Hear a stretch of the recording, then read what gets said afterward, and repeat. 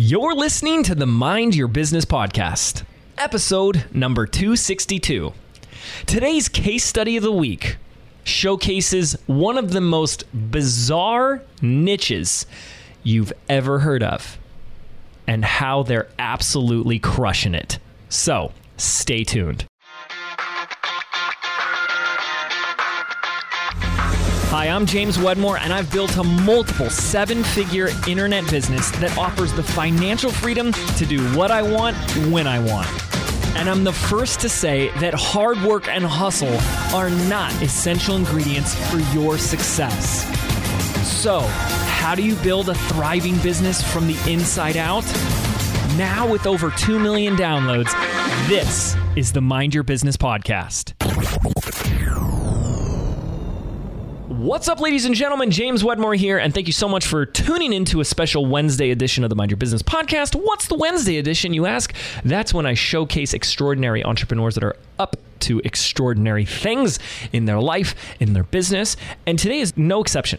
No exception. I'm about to introduce you to Cathy, who for the past 12 years has been running a business in the most bizarre niches you've ever heard of. And I'm not going to reveal it here. I'm going to let her reveal it. So you're going to have to listen to the entire episode, but she'll share it within the first 5 minutes. So don't worry, you don't have to wait too long.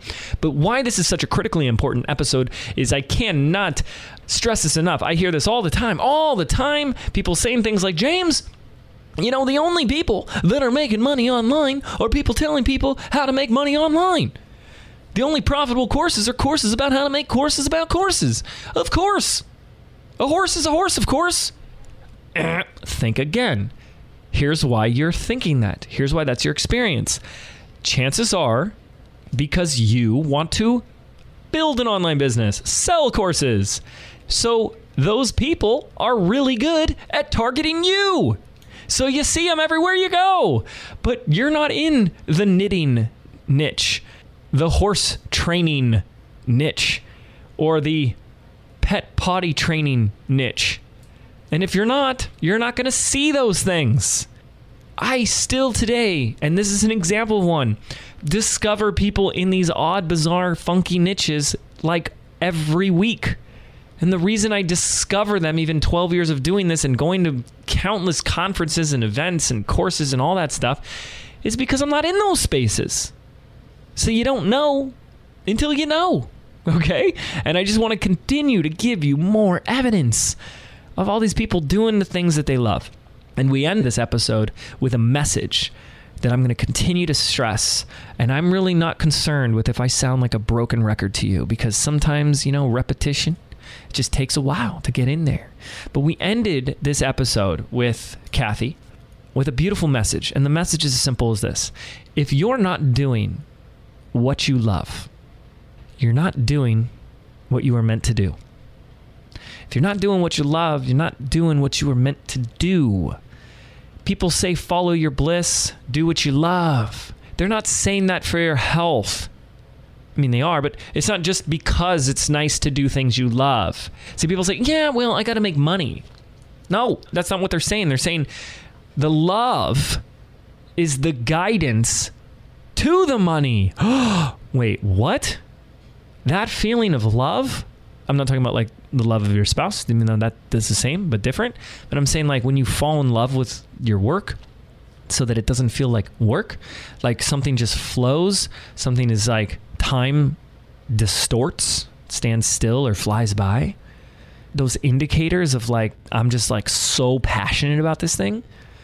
That is the guidance system guiding you to what is going to give you both financially and just mentally, emotionally, the most rich life possible.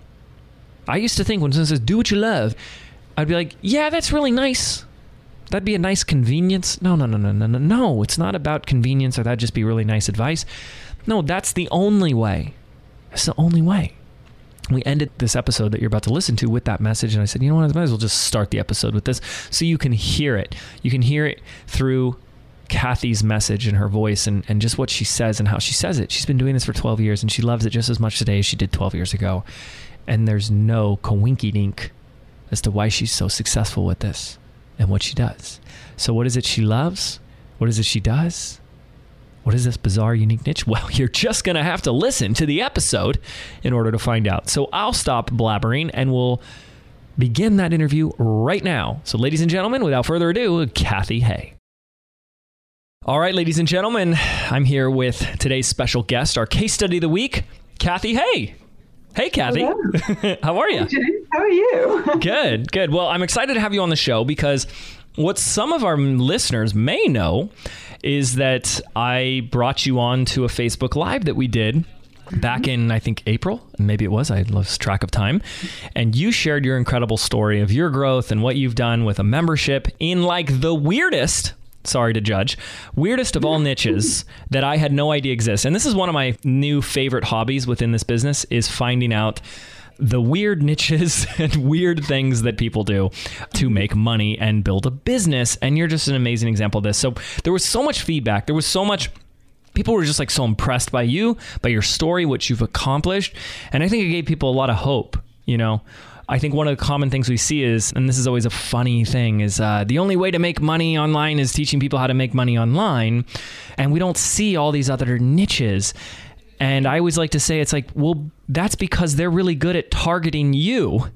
Yeah. And you want to make money online. So they're going to target you, but you're not necessarily going to see all the ads for, you know, like horse training and dog training and your niche, for example, right? Unless you're really in that space. And so I always love bringing these weird and interesting and really creative niches to light for people. So I thank you. And I think a great place to start is, why don't you just tell people what it is you do? Who do you help? Okay. I help corset makers, people who make Victorian corsets. And let me get that right. Somebody misheard me the other day and said, oh, you help people create corsets. Not courses, corsets. Yep. As in Victorian, the thing that makes your waist smaller. Yep. Yeah. Now, this is like Victorian times dress wear. And yes. Most of those people are no longer living. And so you're not making it for those people. But this is something that today people want to learn how to make this.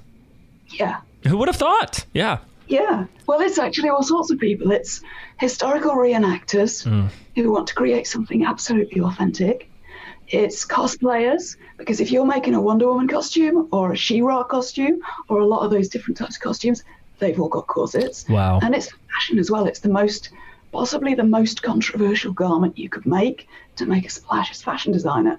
So everybody wants to make corsets. It's perceived to be one of the most ambitious things that a dressmaker can make. So a lot of people, if they're really ambitious, it's like, yeah, one day I want to make a corset. Wow. And once they get into it, it becomes just this rabbit hole that you can go down and do all kinds of different historical styles and then start developing just the idea of being able to change the shape of your body. Is that why it's so controversial? Yeah, well, it's something that is perceived as being, nowadays, it's been linked with women's history and the way we were not appreciated and maybe oppressed in the past. We seemed to stop wearing corsets about the same time that we got the vote. So they've been connected with this history of being held down. Yeah. They're remembered as being something that was used to control women. Yeah. And it's not really that simple, but that's often the way it's perceived. Or they're perceived as being uncomfortable or painful or a torture device. And it's really not. I mean, there's a lot of myths to bust about it. One of the wonderful things about it is that there's tons to talk about and everybody's got an opinion. Yeah. That's really good for you then. Yeah. I mean, there are people who do sewing tutorials on YouTube, and you can guarantee you do a corset tutorial, that thing's going to go viral. Wow. I mean, it's the corsets that really get people going positively and negatively.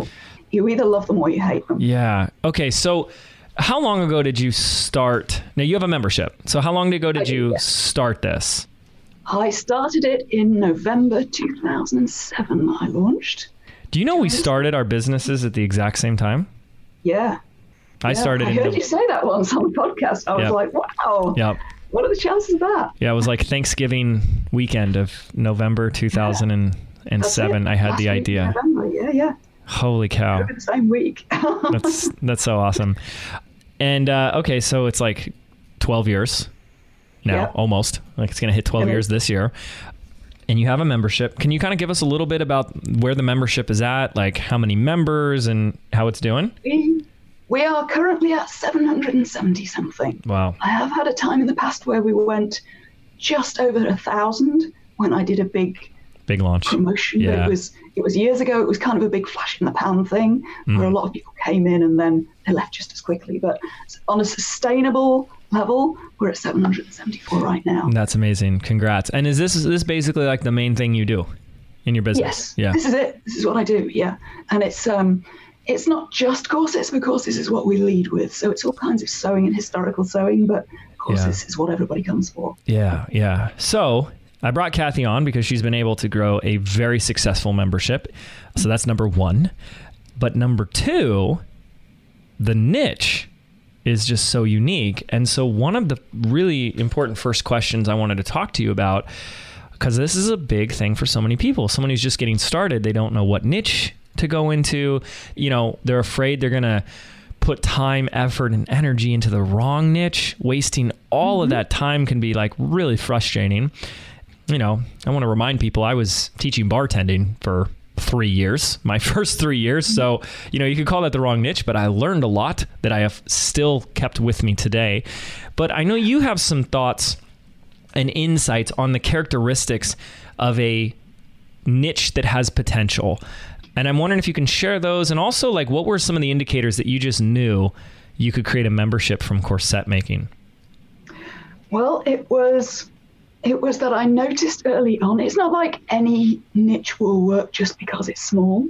I'm saying that you can get success in a small niche, but it's got to have certain characteristics. So first of all, what I noticed when I started out was there was a free group that someone had started just because they were enthusiasts. They just wanted to start a group for the sake of it. And it was a group just about corset making. And it was just amazing to notice the passion people had in that group. There was a lot of energy in that group. And it was real. It was busy. Everybody had questions. So the passion was really like, wow. I'd seen other groups start and people, there was an interest, but this one was just on fire immediately. So it was like, wait, there's something going on here. Right. And then also, in addition to that, there was a hunger. There was people did not know how to do this. And they could see the gap between where they were and where they wanted to be, because they could Google pictures of what they were trying to do, of the shape they were trying to get, but they couldn't reproduce it. And they didn't know how that was done. How was that done back in the day? And there was just this hunger for information. And then I had something new to bring to it, because many of them were just home dressmakers. And I had a background where I knew more about history. So I had some knowledge that most people didn't have. And I also I was actually trained as a high school math teacher. So whereas many artistic people will say, oh, no, I don't do math. I don't do the math. Don't show me measurements and make me draft a pattern. I was able to create a tutorial where you take your list of measurements and you make a pattern that fits. And that thing went nuts. So I had something unique to bring to this niche that wasn't already there, that brought something new for people. So it was the passion and the hunger. They could see where they wanted to be. I didn't even have to teach them that there was somewhere they could go. Yes. They could see what they wanted and they were frustrated. And that led to there being myths and misconceptions. Oh no, we can't create that shape anymore, because the Victorians, well, they had different shaped bodies. They were wearing corsets from childhood, and there's this whole myth developed about the modern body and how we can't create those shapes anymore. And we've been working for years now on trying to bust this myth about the modern body and how it can't be done anymore. Yeah, that humans have just evolved over the last 100, 200 years so much that we're just a different shape now. Wow. Yeah. They were seeing these shapes and going, I don't know, nobody can do that. That's crazy. Look at that woman's waist. And we're now teaching that the secret is that they were padding like crazy. They were padding out the hips and padding out the bust so that the waist looked smaller. So they really thought that there was something else going on here, but we've been able to bust that myth. What a few beautiful example of busting a myth is this belief that starts spreading that humans are different now than they were 150 years ago. Therefore, we can't actually make it authentically like it was. And then you come along and say, no, it's not the body has changed. It's that they've added other things like padding, etc. that gave and that just even creates, oh, I need to learn how to do it that way then. Yeah. Wow. Yeah. Okay. It made it into this great treasure hunt. We're like Indiana Jones going back into the past and trying to find the pattern books and find the secrets. They didn't necessarily write it down. So we've had to figure it out and piece it together. And that's just fascinating. Yeah. Well, I really want to just reiterate what you shared here, because I think this is one of the most valuable things here about, first you hear people all the time say like, the riches is in the niches. And so like niching down. So you didn't create Sewing Academy, right? You didn't create Costume Academy. It was specifically started just with the corsets and how to make them. So we've gotten something specific and narrow. And then what you were looking for is you found free groups, and you found groups that they were already formed. And inside those groups, there was a lot of passion and energy. But not only that, but it wasn't like, because I've seen groups with passion and energy that there isn't a big need, actually. Like they're not really struggling with anything. They're just really passionate about something. And that's really, really important, that you have to solve a problem. So the hunger, the need, and the gap, when they're describing how frustrating it was when they could see something, but they couldn't recreate it, those are good indicators. But I love the last one that you shared, which is, it's one thing to choose the right niche, which everyone's like so worried they're going to choose the wrong niche. But I love what you're adding about, it's not just choosing the right niche, but realizing that like to really be successful in that niche, it's going to take you having a new perspective, unique value, or knowledge that moves that industry or niche or world further than it's ever been. And those are the people that go on and grow. And so, I mean, people can sit there and keep saying, who am I to be doing this? Which doesn't really serve anybody, especially not yourself, let alone anybody in your industry. Or we could say, how can I start moving this industry forward? How can I contribute to its evolution? And you had that inherently. So bam, that's like, you're just ticking off all the boxes. So you started a membership. And did you launch the membership in 2007? Yes, I did. Wow. And actually, I didn't strike gold immediately with the corsets because I thought that, I knew that Sewing Academy would work. People like sewing. There are magazines on sewing. But I thought I really wanted to start it in historical, so just general historical sewing.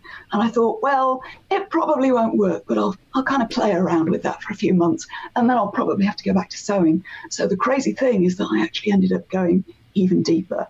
So it's not like I'm not trying to put pressure on people here that you've got to strike gold immediately. You can kind of shift and go sideways a bit, go deeper a bit, maybe start a little bit wider and then find the vein of gold running through that and then go deep. Yeah, it was like this industry of sewing, or the world of sewing. Yeah. And then this segment or market of historical. Yeah. And then it was, I'm just going to take one sliver of that, corsets, and start there. Yeah. Because I was still too wide, One person wants to be Elizabeth I, the next person wants to be Martha Washington, third person wants to be Doris Day. It's a wide subject. So it was still too broad. And one of the reasons why I think it's so important to niche down is we have to remember that we're selling one to many. And so it's really hard to write a message that is universal to a bunch of people that want to do completely different things.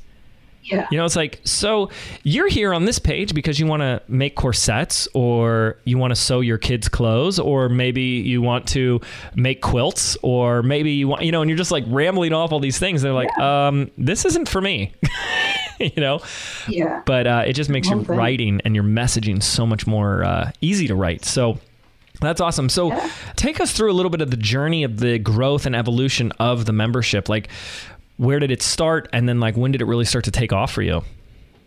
Well, it started with, I think 20 people signed up immediately because I'd already spent 4 years on, this is pre-Facebook, on LiveJournal, just getting to know people. So I was just getting online for the first time.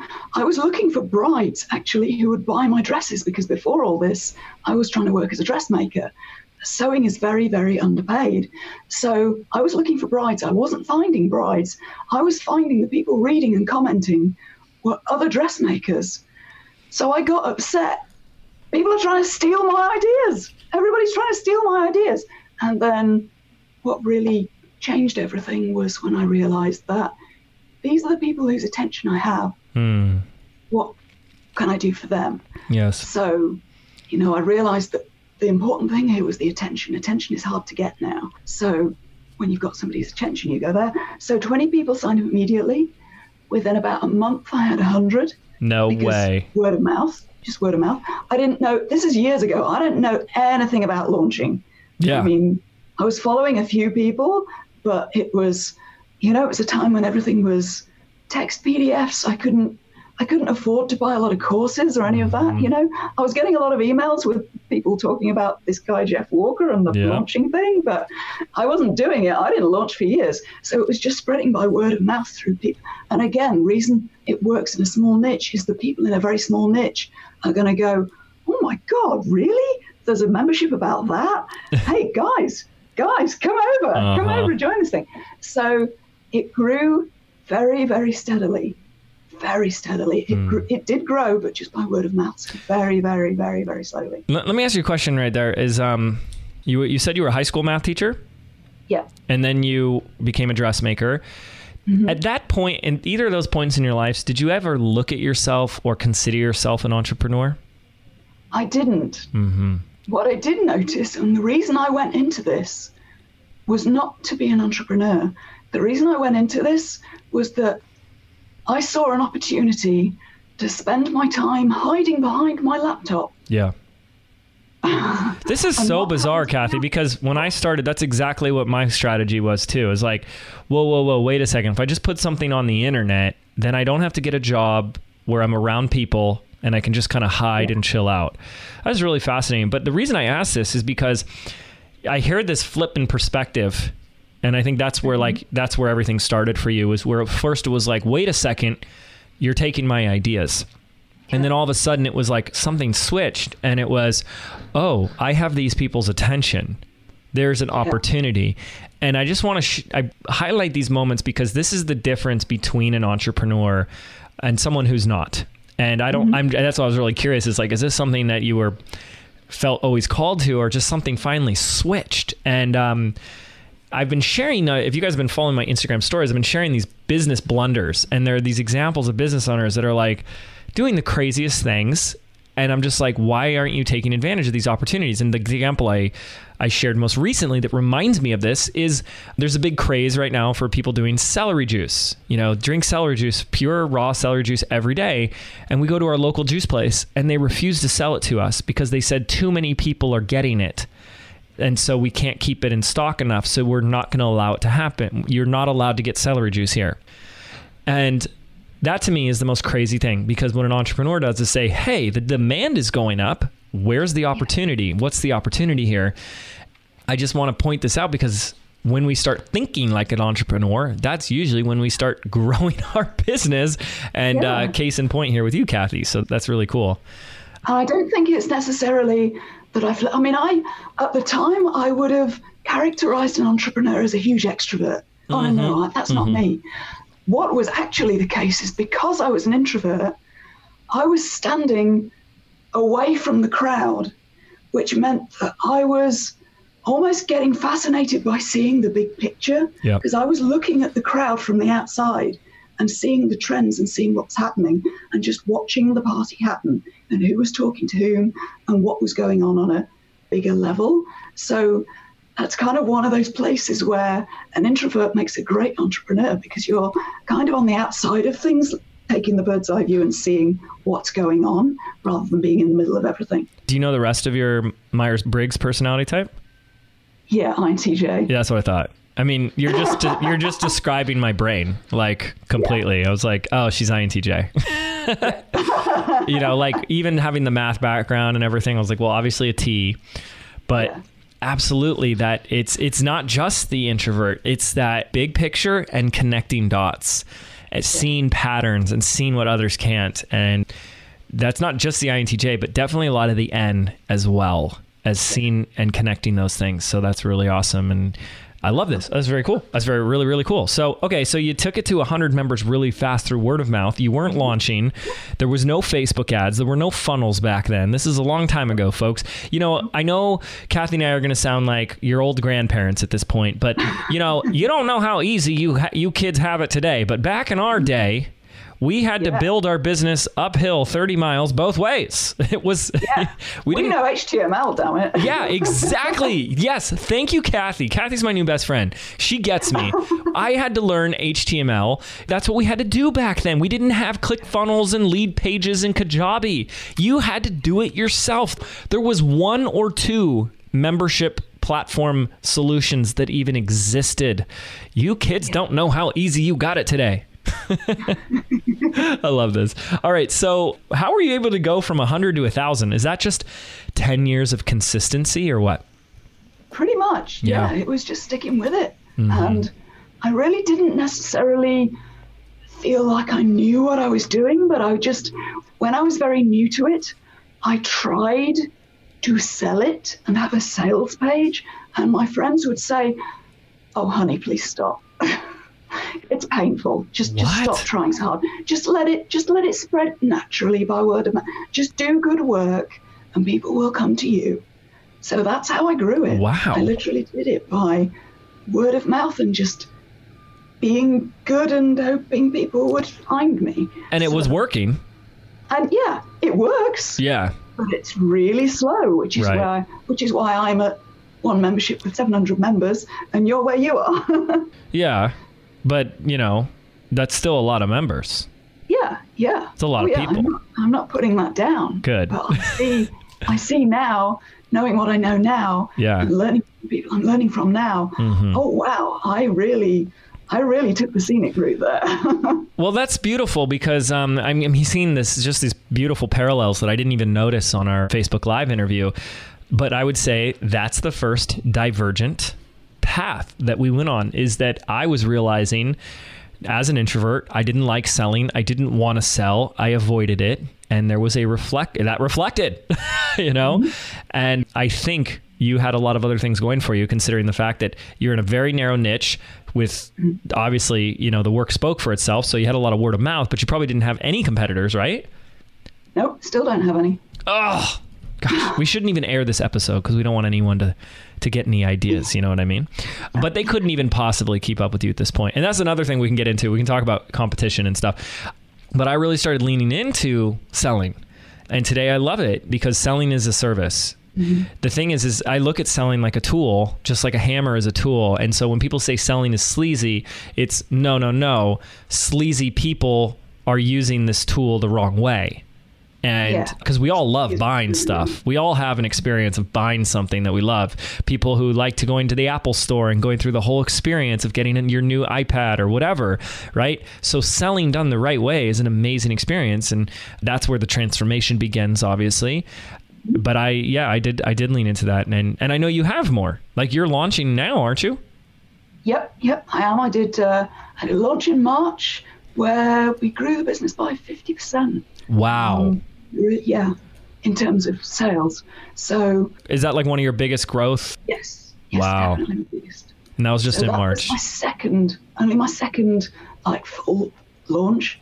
So yeah. And I mean, I'm still getting used to the idea. My first big launch, by this time I now have 3 coaches working with me, and I pretty much just put them in front of the camera and got them to talk and just share their knowledge. And this time was the time that I wrote a script, read it into a camera line by line, edited out all the pauses, and good Lord, it actually worked. Well, you know. Was that a struggle for you, being on camera and all of that?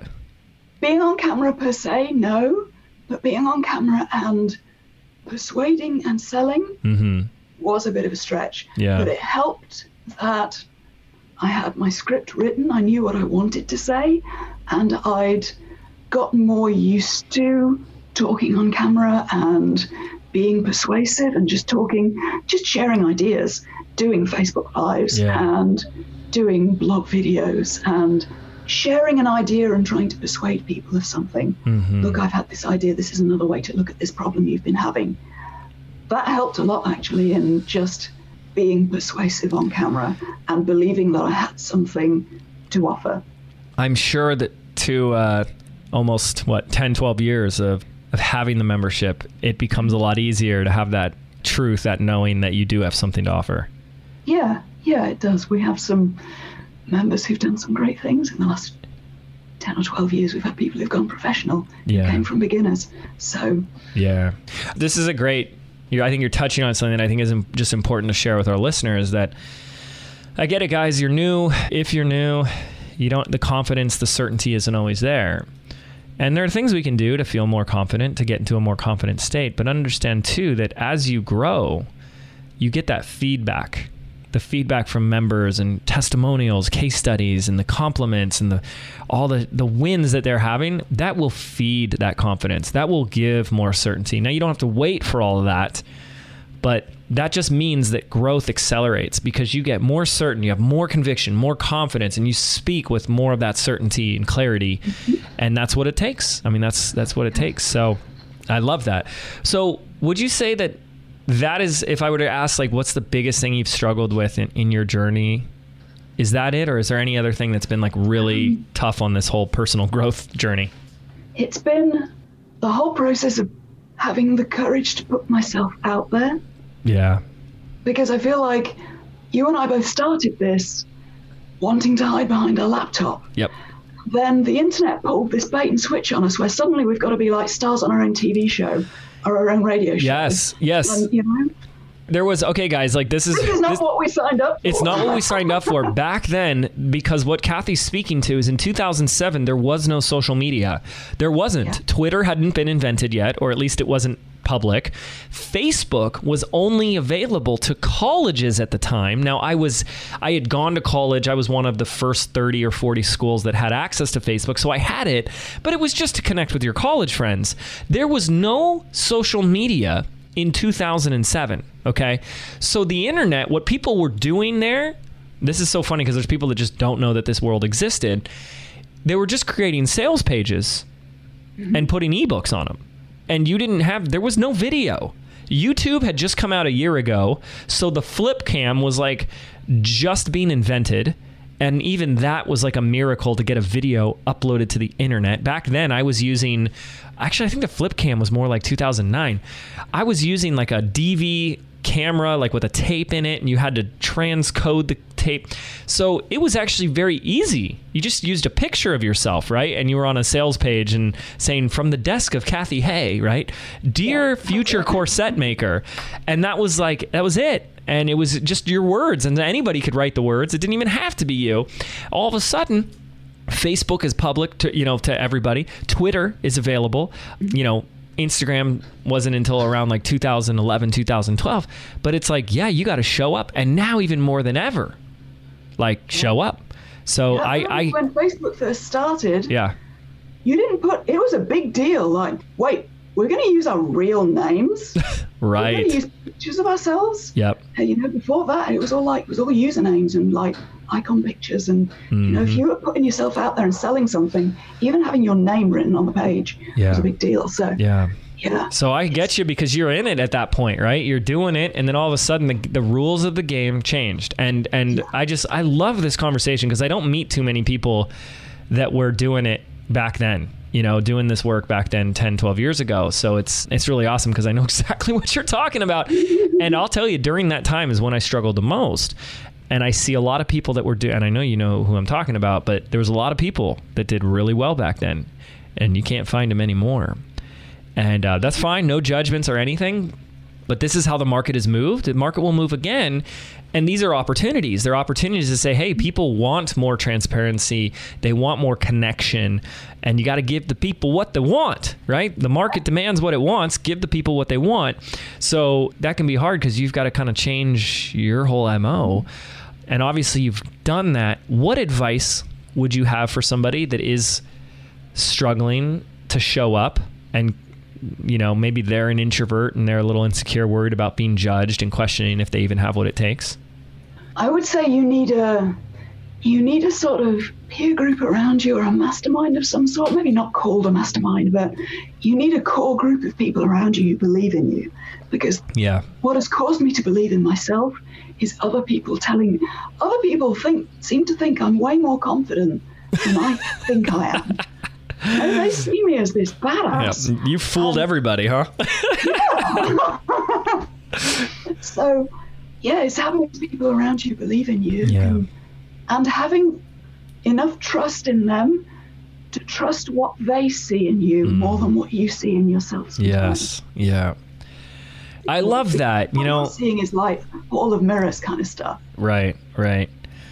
But you're an INTJ, so you're already inherently a badass. That's me also complimenting myself, guys. Did you notice that? Yeah. No, but I'm actually, it's interesting. Like, this is just so crazy because I was someone that grew up struggling with a lot of insecurities, self-esteem. By the way, this is the Dunning-Kruger effect too. A lot of people that struggle with self-esteem, it's like, have you ever considered that the reason you struggle with self-esteem is because you have such a higher standard of living that you'll fall short of it? But the fact that you have that higher standard of living already, like you demand higher from yourself, already probably puts you higher than average anyway. So it's the whole Dunning-Kruger's effect in place, which is really interesting. That the people that are the most capable tend to question themselves the most because they know the most. Very fascinating concept. But a lot of people would, because of, especially being a big T and a J, you're very matter of fact. I am very matter of fact. People just like, especially when you're quiet too, you don't talk that much, so people just assume you're really smart. It's the people that talk the most that like what they're really thinking. So I just love it. This is fantastic, and that's I think that's definitely helpful.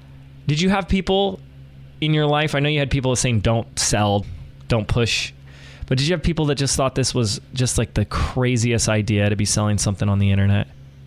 Yes. I remember when we did that Facebook Live, I went back and found the original LiveJournal post where I, quote unquote, launched my new membership site. I did one post and I did okay, but the amazing thing about that was that I'd never looked before at the comments, and the comments were very negative. I just remember that what must have kept me going, those comments kind of should have put me off, but I was so excited about what I was doing because I was so into my geeky niche that I was like, I don't care, I'm going to do it anyway. Oh, I love that. Yes. So that was really what carried me at the time. So that's also what helps, is if you're passionate enough about what you're doing, and it's like, I don't care. Exactly. You can all do what you like. I'm going to be over here doing this. If anybody wants to join me, then fine. Yeah. Oh, what a great disposition though. Like to me, that's what it is too, is like, well, I'm really happy in doing what I'm doing. So why does anything else matter? Why does anything else matter? You're helping people and you're happy doing it. What's more important? In the context of business, right? Like, you're doing what you love what you do, you're helping people. Yeah. And people are going to criticize you. Mm-hmm. Yeah. And life goes on. Yeah. This is awesome. It's got to toughen me up, I guess. Yeah. So let me ask, you've had this massive growth. What would you say now? Like, what are your steps moving forward? What are plans for the future? Where do you see yourself a year from now, even like 5-10 years from now? Oh, Lord. This is where I'm not so sure sometimes, because I've already created what I wanted back then. Isn't that crazy? Like, new goals. Yes. I know people are going to be like, oh gosh, James, does first world entrepreneur problems. But you have this big vision that you had 12 years ago. And then all of a sudden you wake up one day and you're like, wait, I have it. I got it. And then you realize, I haven't been envisioning anything beyond this. So does that kind of feel like where you're at right now? Yeah, a little bit. There are parts. I've got parts of it in place, pieces of the puzzle there. Yeah. I've been working too hard. I need to find my integrator. I've had a I've had a bad habit of hiring visionaries and forcing them to be integrators because I hire people like me. That is, by the way, I just talked to one of our 7-figure mastermind members about this.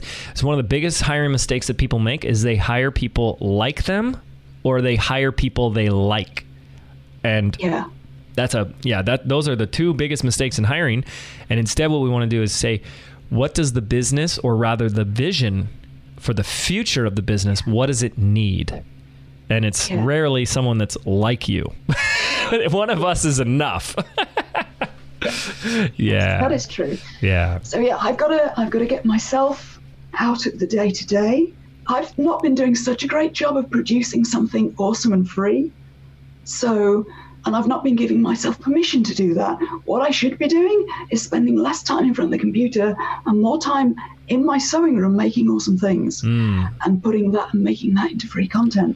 So right now, I'm in a place of giving myself permission to do the fun stuff. Good for you. And do the stuff that's going to get people excited and get people following this brand, which is like a weird...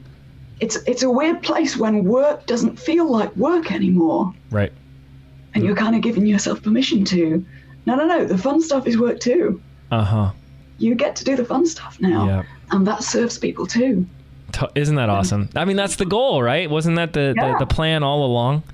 It's like... Yeah, it's like, wait, I'm allowed that? There's a whole... Wait, this is actually... I guess it's a whole deserving issue, isn't it? Yeah, all that does definitely come up. Totally. And that's the interesting thing with the model that we're in is someone joins your membership. There are certain expectations, right? Like of what they're going to get from you every month and what they're going to receive and learn. And this is a crazy concept for people. And I just always love bringing this up where it's like whether Cathy has 10 members or 10,000 members.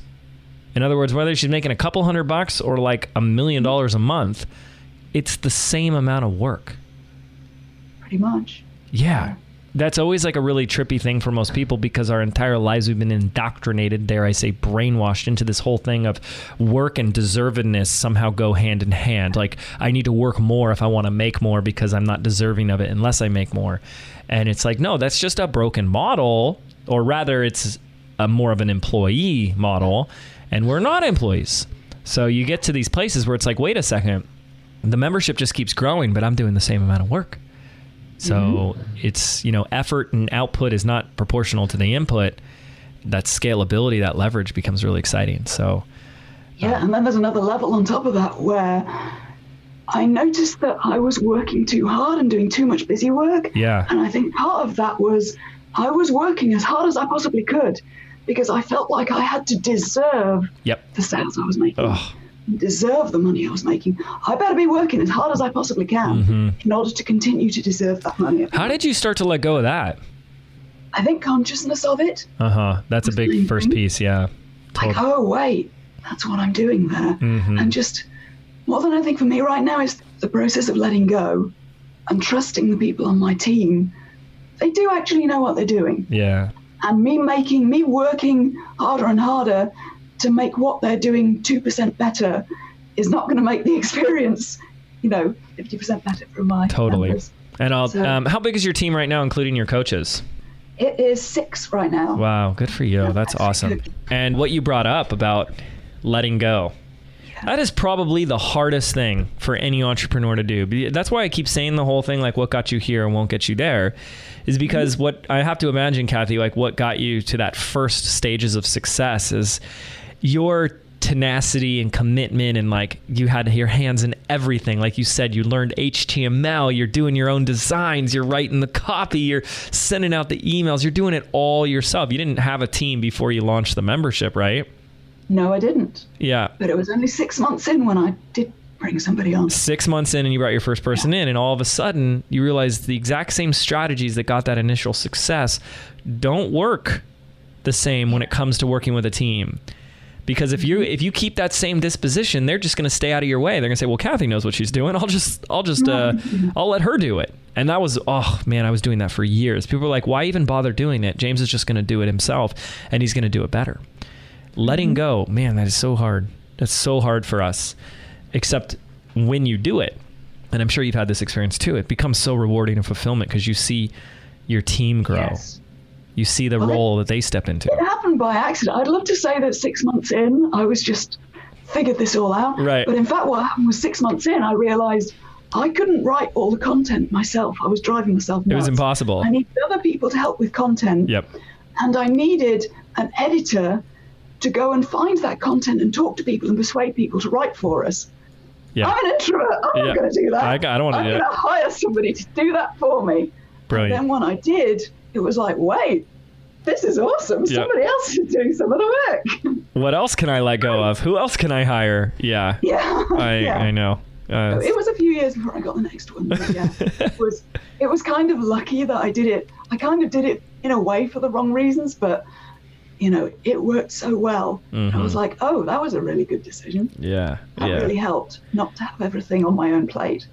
Oh, totally. It just frees you up. It frees you up to do what you're meant to do, which is what I call the genius zone. You got to stay in your genius zone. People say the zone of genius. It's either that or your comfort zone.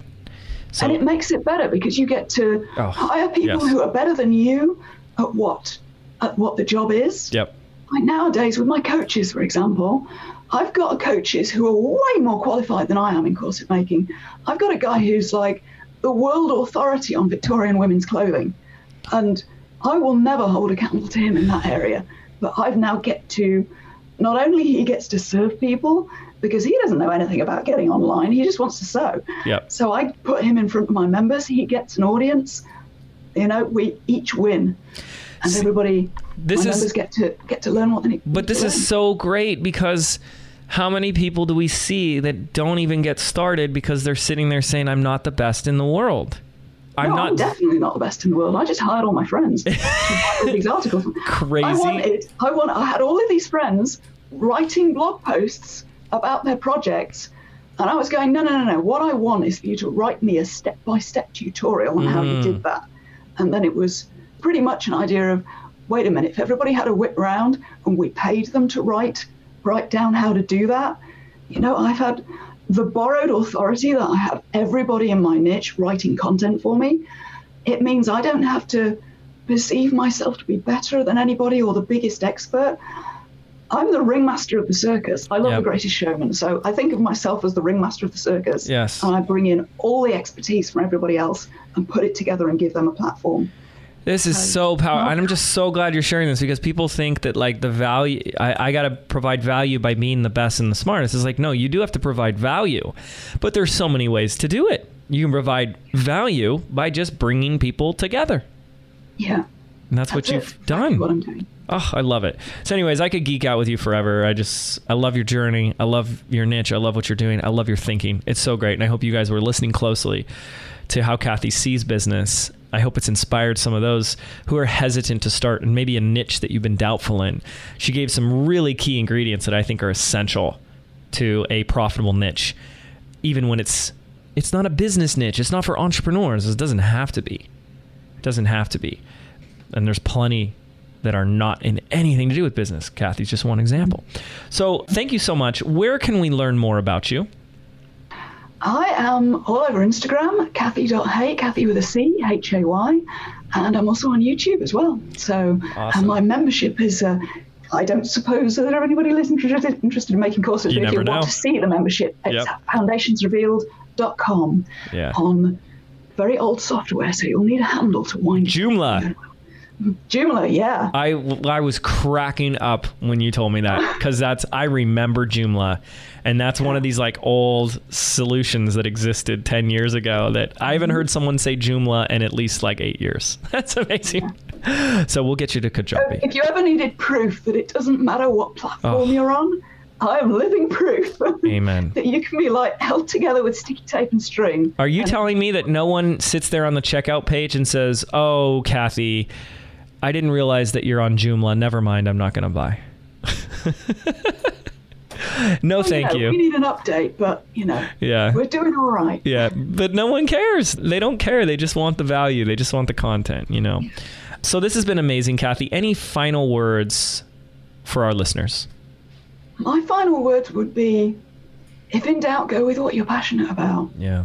Because if nothing else, whatever problems I've had or challenges I've had over the last 12 years, being in a niche that I'm truly passionate about has carried me through. Because I'm not even having to try to sound excited about this or to keep my interest going, because this is what I'm thinking about anyway. This is what I get up for, and this is what I would be doing if I had all the money in the world and didn't need to do any of this. I would still be making corsets and costumes.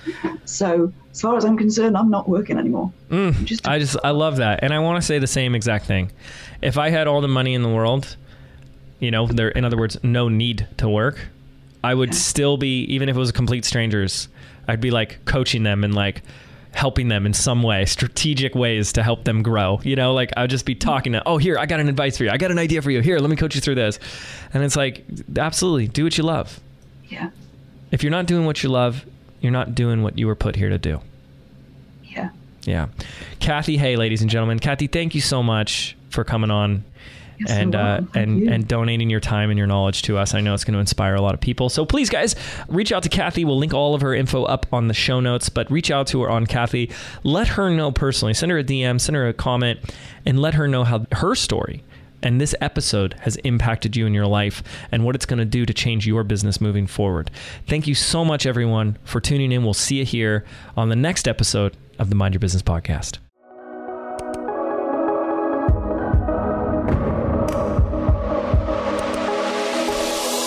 Did you know 8 out of 10 businesses fail within their very first 18 months? I believe being an entrepreneur means unlearning everything that we've been taught our entire lives about what it really means to be successful, which is why I've created a brand new audio program entitled Activate. I want to show you how to think, act, and behave like the successful entrepreneur that you were meant to be, so you can step into the vision that you have for your life and your business. And the best part is, this program is yours absolutely free. To register right now, simply visit www.jameswedmore.com/activate, and we can get started right now.